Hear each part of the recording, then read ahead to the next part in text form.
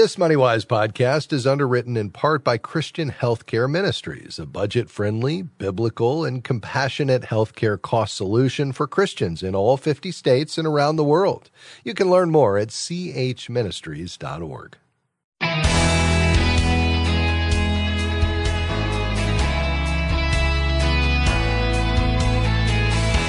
English statesman Francis Bacon once wrote, "Money is a great servant, but a bad master."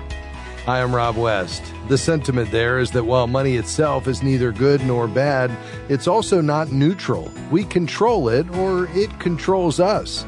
Today, I'll talk about how you can make money a great servant. Then it's on to your calls at 800-525-7000.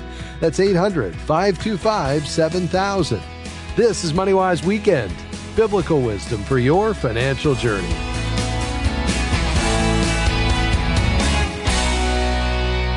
And, of course, we'll look for wisdom in God's Word that repeatedly warns us not to look to more money as the solution to our problems. In fact, money problems are usually preceded by spiritual problems. We hear a lot that money can't buy happiness, but it's often followed by a joke along the lines of, "Sure, but it makes misery more comfortable." The truth is that even thinking that money can buy happiness can make matters worse. 1 Timothy 6:10 reads, "For the love of money is a root of all sorts of evil, and some by longing for it have wandered away from the faith and pierced themselves with many griefs." Expecting that more money will always make your life better is a recipe for disappointment, or worse. Ron Blue Trust has a great article on this, and we'll put a link to it in today's show notes. It points out that there's a disconnect between what the world says and what the world does. It may tell you that money can't buy happiness, but then it tries to convince you that it can. TV commercials are notorious for conveying the message that buying the latest car, clothes, or gadget will make your life better. Of course, you need money to buy those things, so what is the commercial really saying? Well, that more money will make your life more enjoyable. But often the reverse is true. More money can actually lead to less joy in your life. The greater your wealth, the greater a burden it puts on your life when things begin to own you instead of the other way around. How do we know this is true? We can listen to folks who had literally more money than they knew what to do with. John D. Rockefeller, who amassed about $420 billion with his Standard Oil company, said plainly, "I have made many millions, but they have brought me no happiness." Henry Ford founded the Ford Motor Company, and at his death in 1947, he was worth around $200 billion in today's dollars. What did he say about having vast wealth? Quote, "I was happier when I was doing a mechanic's job," end quote. Of course, Scripture has its own story. King Solomon, whom the Bible tells us was the richest man who had ever lived, he writes in Ecclesiastes 5:10, "He who loves money will not be satisfied with money, nor he who loves wealth with his income. This also is vanity." So those are all people who experienced great wealth, but none of the joy that we expect to come with it. In his book, Generous Living, Ron Blue says this is based on two wrong assumptions. First, that more money will give you more freedom and satisfaction. A second, that more money will take away our fear of not having enough. But in reality, more money often just creates new problems. Ron put it like this, quoting now, "Since there are always unlimited ways to spend limited dollars, it doesn't matter whether you make $20,000 or $200,000 per year.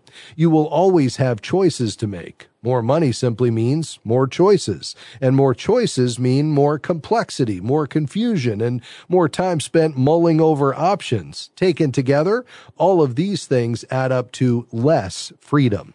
Okay, so instead of reducing fear, having more assets can actually increase it, because the more you have in your home or investment accounts, the more you have to lose. We see that panic every time the stock market takes a dive, as it did this year. So what's the solution? Well, it's what we say time and time again. The only way to get rid of your financial fears is to acknowledge that it's not your money. When you fully assume your correct role as steward of the resources God entrusts to you, you begin to put your trust in Him, not money. The Lord will always provide for your needs. What He expects in return is that you honor Him with the way you use it. And that includes managing it wisely and being generous to those less fortunate. There's nothing wrong with enjoying God's provision. He wants that for us. But things quickly turn bad when we expect our bank accounts to take away fear and give us peace and security. Only God can do that. All right, your calls are straight ahead at 800-525-7000. That's 800-525-7000. I'm Rob West, and this is MoneyWise Weekend. Biblical wisdom for your financial decisions. Stay tuned. We'll be back just around the corner.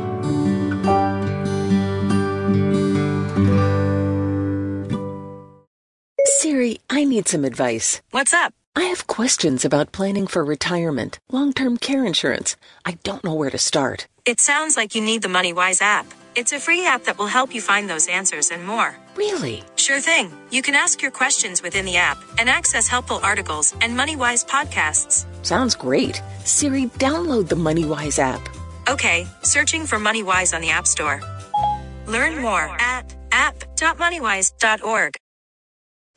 We are grateful for support from LightPoint Portfolios, which seeks out family and faith-friendly investments for 401k and 403b plans, integrating faith values and fiduciary duty. LightPoint Portfolios offers retirement plans for a variety of organizations such as businesses, nonprofits, and churches. And we're grateful for their sponsorship of the MoneyWise program. More information is available at lightpointportfolios.com.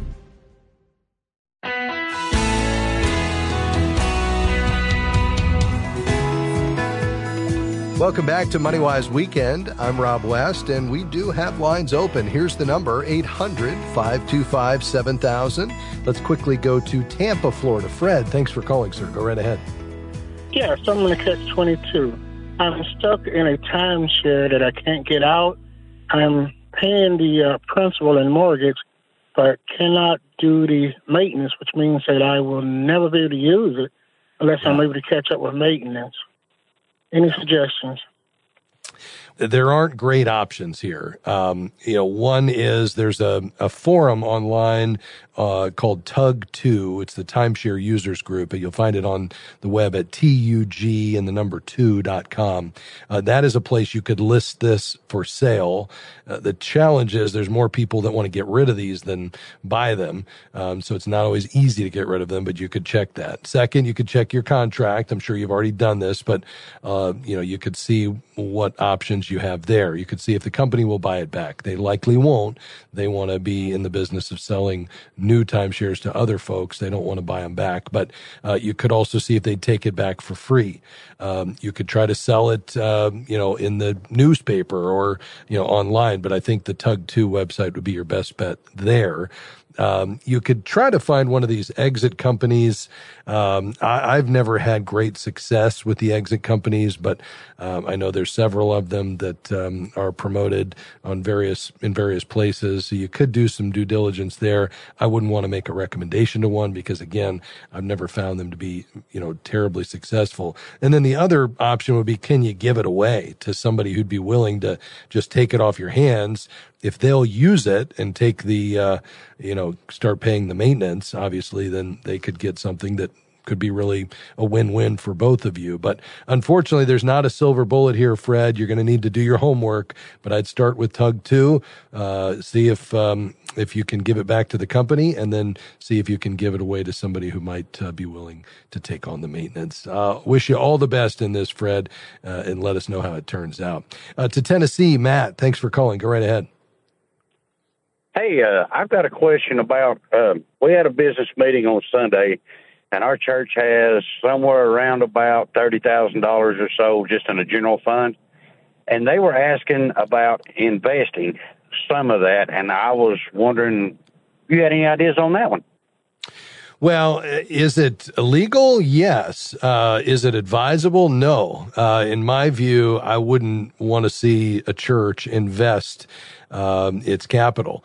What I would say is, and I've served on finance committees on the church, at the church over the years, and, we always had a policy that basically established the target for our reserves, and I think somewhere between 3 to 12 months worth of reserves is prudent, and that's beyond what the mortgage may require as reserves, just for operating reserves. But I think anything beyond 12 months is excessive, and I think the key is that, God's people are giving to the church to fund the work of the church, which is to reach the lost and build up the body.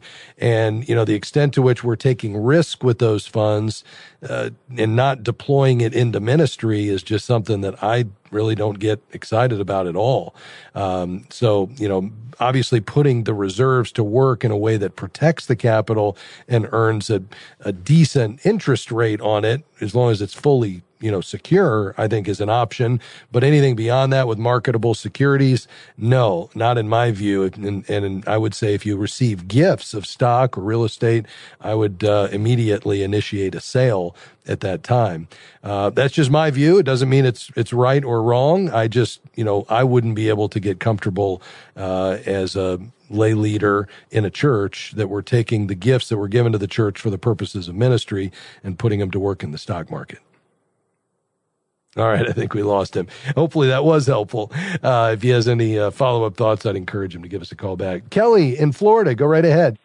Hey, good afternoon. Thank you for taking my call. So sure. I'm a young man of 52 years old, have not put a whole bunch of money away for my retirement, but I have some cash flow, about $100,000 that I'm about to come into.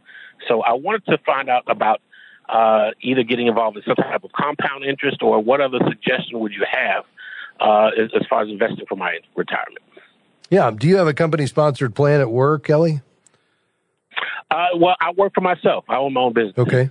All right. Great. And do you have a retirement account that you've opened that you just haven't put a whole lot in, or you don't even have an account created? I haven't created an account. I've been putting some money away, but not a whole lot. What type of account is it? It's just a regular bank account, Okay. Got it. Yeah. Well, what I would do is I would open a SEP IRA to start with. This is a very effective tool for self-employed individuals. That stands for Simplified Employee Pension Plan. And, it's a great way to get a significant amount of money into a plan on a tax-deferred basis. You can put in up to $61,000, and there's some limitations on that in terms of, there's a personal limit, and then there's the employee contribution, then there's what's considered the employer contribution, even though they're both your money.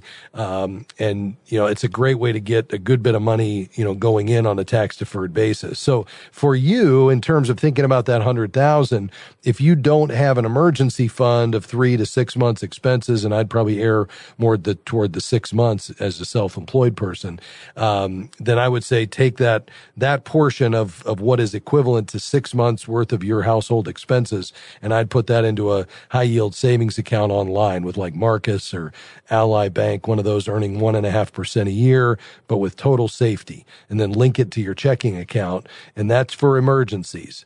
And then whatever's left, I'd say let's try to get as much of that going in on a tax deferred basis as possible. And that's where the SEP IRA will come in terms of you being able to make some contributions to get that money going in, and then you invest that for your future, and then keep up those contributions by limiting your lifestyle, and as you have profitable years where you have some excess, you can sock some more away, and you can open that at Schwab or Fidelity. Any number of institutions will allow you to do that, but this would be a great tool for you to be able to get some money going. And thanks for calling, Kelly. Lakeland, Florida. Mike, you're next on the program. Go ahead. I was talking to a friend just recently, and he mentioned to me that he got involved with a money-making venture on Facebook.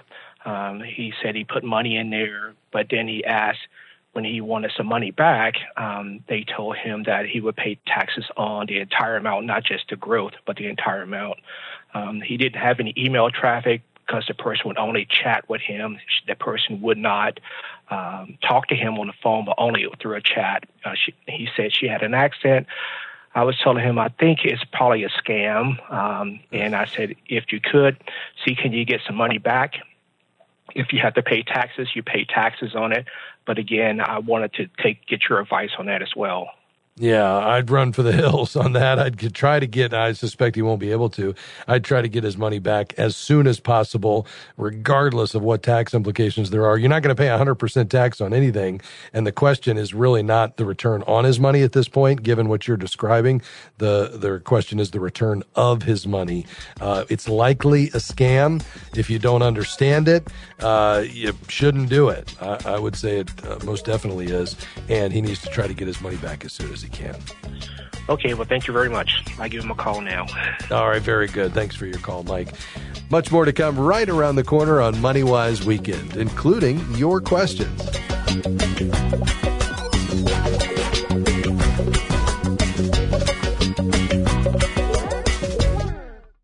Do you ever feel stressed or anxious about money? If so, that's normal, but you don't have to accept that. You can find peace of mind and financial security. Learn how with the 31-day devotional, Money, Seeking God's Wisdom. You'll find powerful scripture and practical exercises for spiritual and financial growth. You can request your copy with a gift of any amount. Would you consider a monthly or one-time gift by December 31st? Just visit moneywise.org/give. Do you feel like your hands are tied with debt, preventing you from serving God? If you have credit card debt, Christian Credit Counselors can help. Through our debt management program, we can get you out of credit card debt about 80% faster while honoring your debt in full. For more information on how Christian Credit Counselors can help, visit ChristianCreditCounselors.org. That's ChristianCreditCounselors.org, or call 800-557-1985. 800-557-1985. Welcome back to MoneyWise Weekend. I'm Rob West. Back to the phones we go, 800-525-7000, Hastings, Nebraska. Dean, thank you for calling. Go right ahead. Yes. What is your counsel for the elderly couple that would be selling their business and trying to avoid sending half of it into taxes? My counsel would be to call my friends at the National Christian Foundation before you sell. And here's why. With a business, just like you can with other appreciated assets like real estate or stocks and bonds or art, for that matter, with a business, you can actually give away a portion of the business prior to the sale. And that portion of the business would then, upon liquidation, avoid capital gains tax and go right into a donor advised fund that you could then give away. So if you're looking to be generous, there is absolutely a way to do it where you can avoid a lot of taxes and get a lot more ministry or a lot more money going right into ministry through a not-for-profit organization. And the reason I mention NCF, the National Christian Foundation, is they are the biggest, the largest, the oldest charity that does this type of thing, founded by not only the late Larry Burkett, but also Ron Blue and Terry Parker. They're giving away billions a year, essentially, but it's money that's flowing through NCF. And here's where they really shine is their gift planning attorneys. The team there at the National Christian Foundation is the best anywhere at helping you understand the most effective and efficient strategy to affect a gift like this and do it in a way that meets your needs and desires, but making sure that it all stands up to, of course, the law and the IRS. So that's what I would do, Dean. But does that trigger any additional questions for you? Yes. Do you believe that your Kingdom advisors would have more information about that?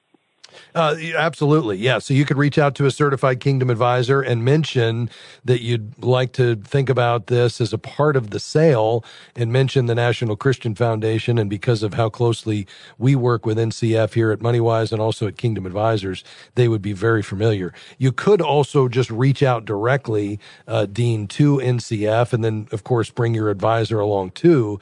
ncfgiving.com. They have local offices around the country, or you could work with the national office out of Atlanta. So either way, going through a CKA and mentioning that this is something you'd like to do, or going directly and then getting your advisor involved in that conversation would work. The key is that you put all this together prior to the sale to make sure that you can do it most effectively. Excellent. Thank you. All right. I appreciate it. Yeah, Dean, thanks for calling. God bless you, my friend. Let's head to Orlando. Becky, you're next on the program. Go ahead. Hi, thank you. I'm calling because I'm finally at a point where I've put money where it needs to go for savings and things like that. I'm looking at my investments. With today's market and whatnot, I have an opportunity to up my 401k giving for the rest of the year to reach my max. Sure. And I didn't know whether if that was the best place to put it right now, considering the market, and I'm about 40 for reference as far as retirement saving. Yeah. Well, I love that idea, Becky. The only thing I would ask is, do you have any consumer debt, like high interest credit card debt? And secondly, do you also have an emergency fund? Yes, emergency fund, no debt. I just bought a house 2 years ago with very little interest. So Great. Okay. That's the only thing I have is the home. So I definitely would increase this, try to get it up to the max. I would do it systematically, like monthly. So go ahead and up the percentage, and your, HR department or finance director, whoever you work for, could tell you what that amount is that would get you to the max. And then I would absolutely do that now. A lot of folks think, well, the market's volatile, it's down, now's not the time to do it.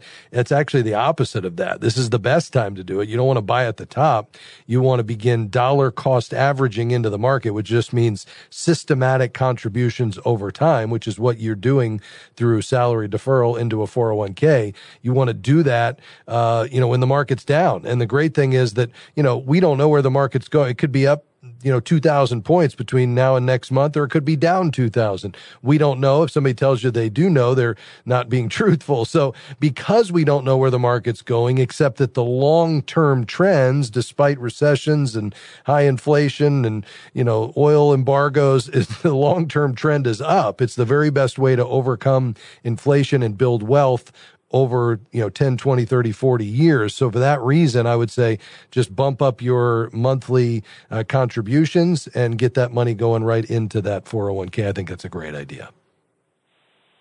Okay, so if I can just put it into one of those managed accounts, where they say like moderate risk or high risk accounts, and they kind of balance it out for me. You think that's okay, or should I dive down into more of the details?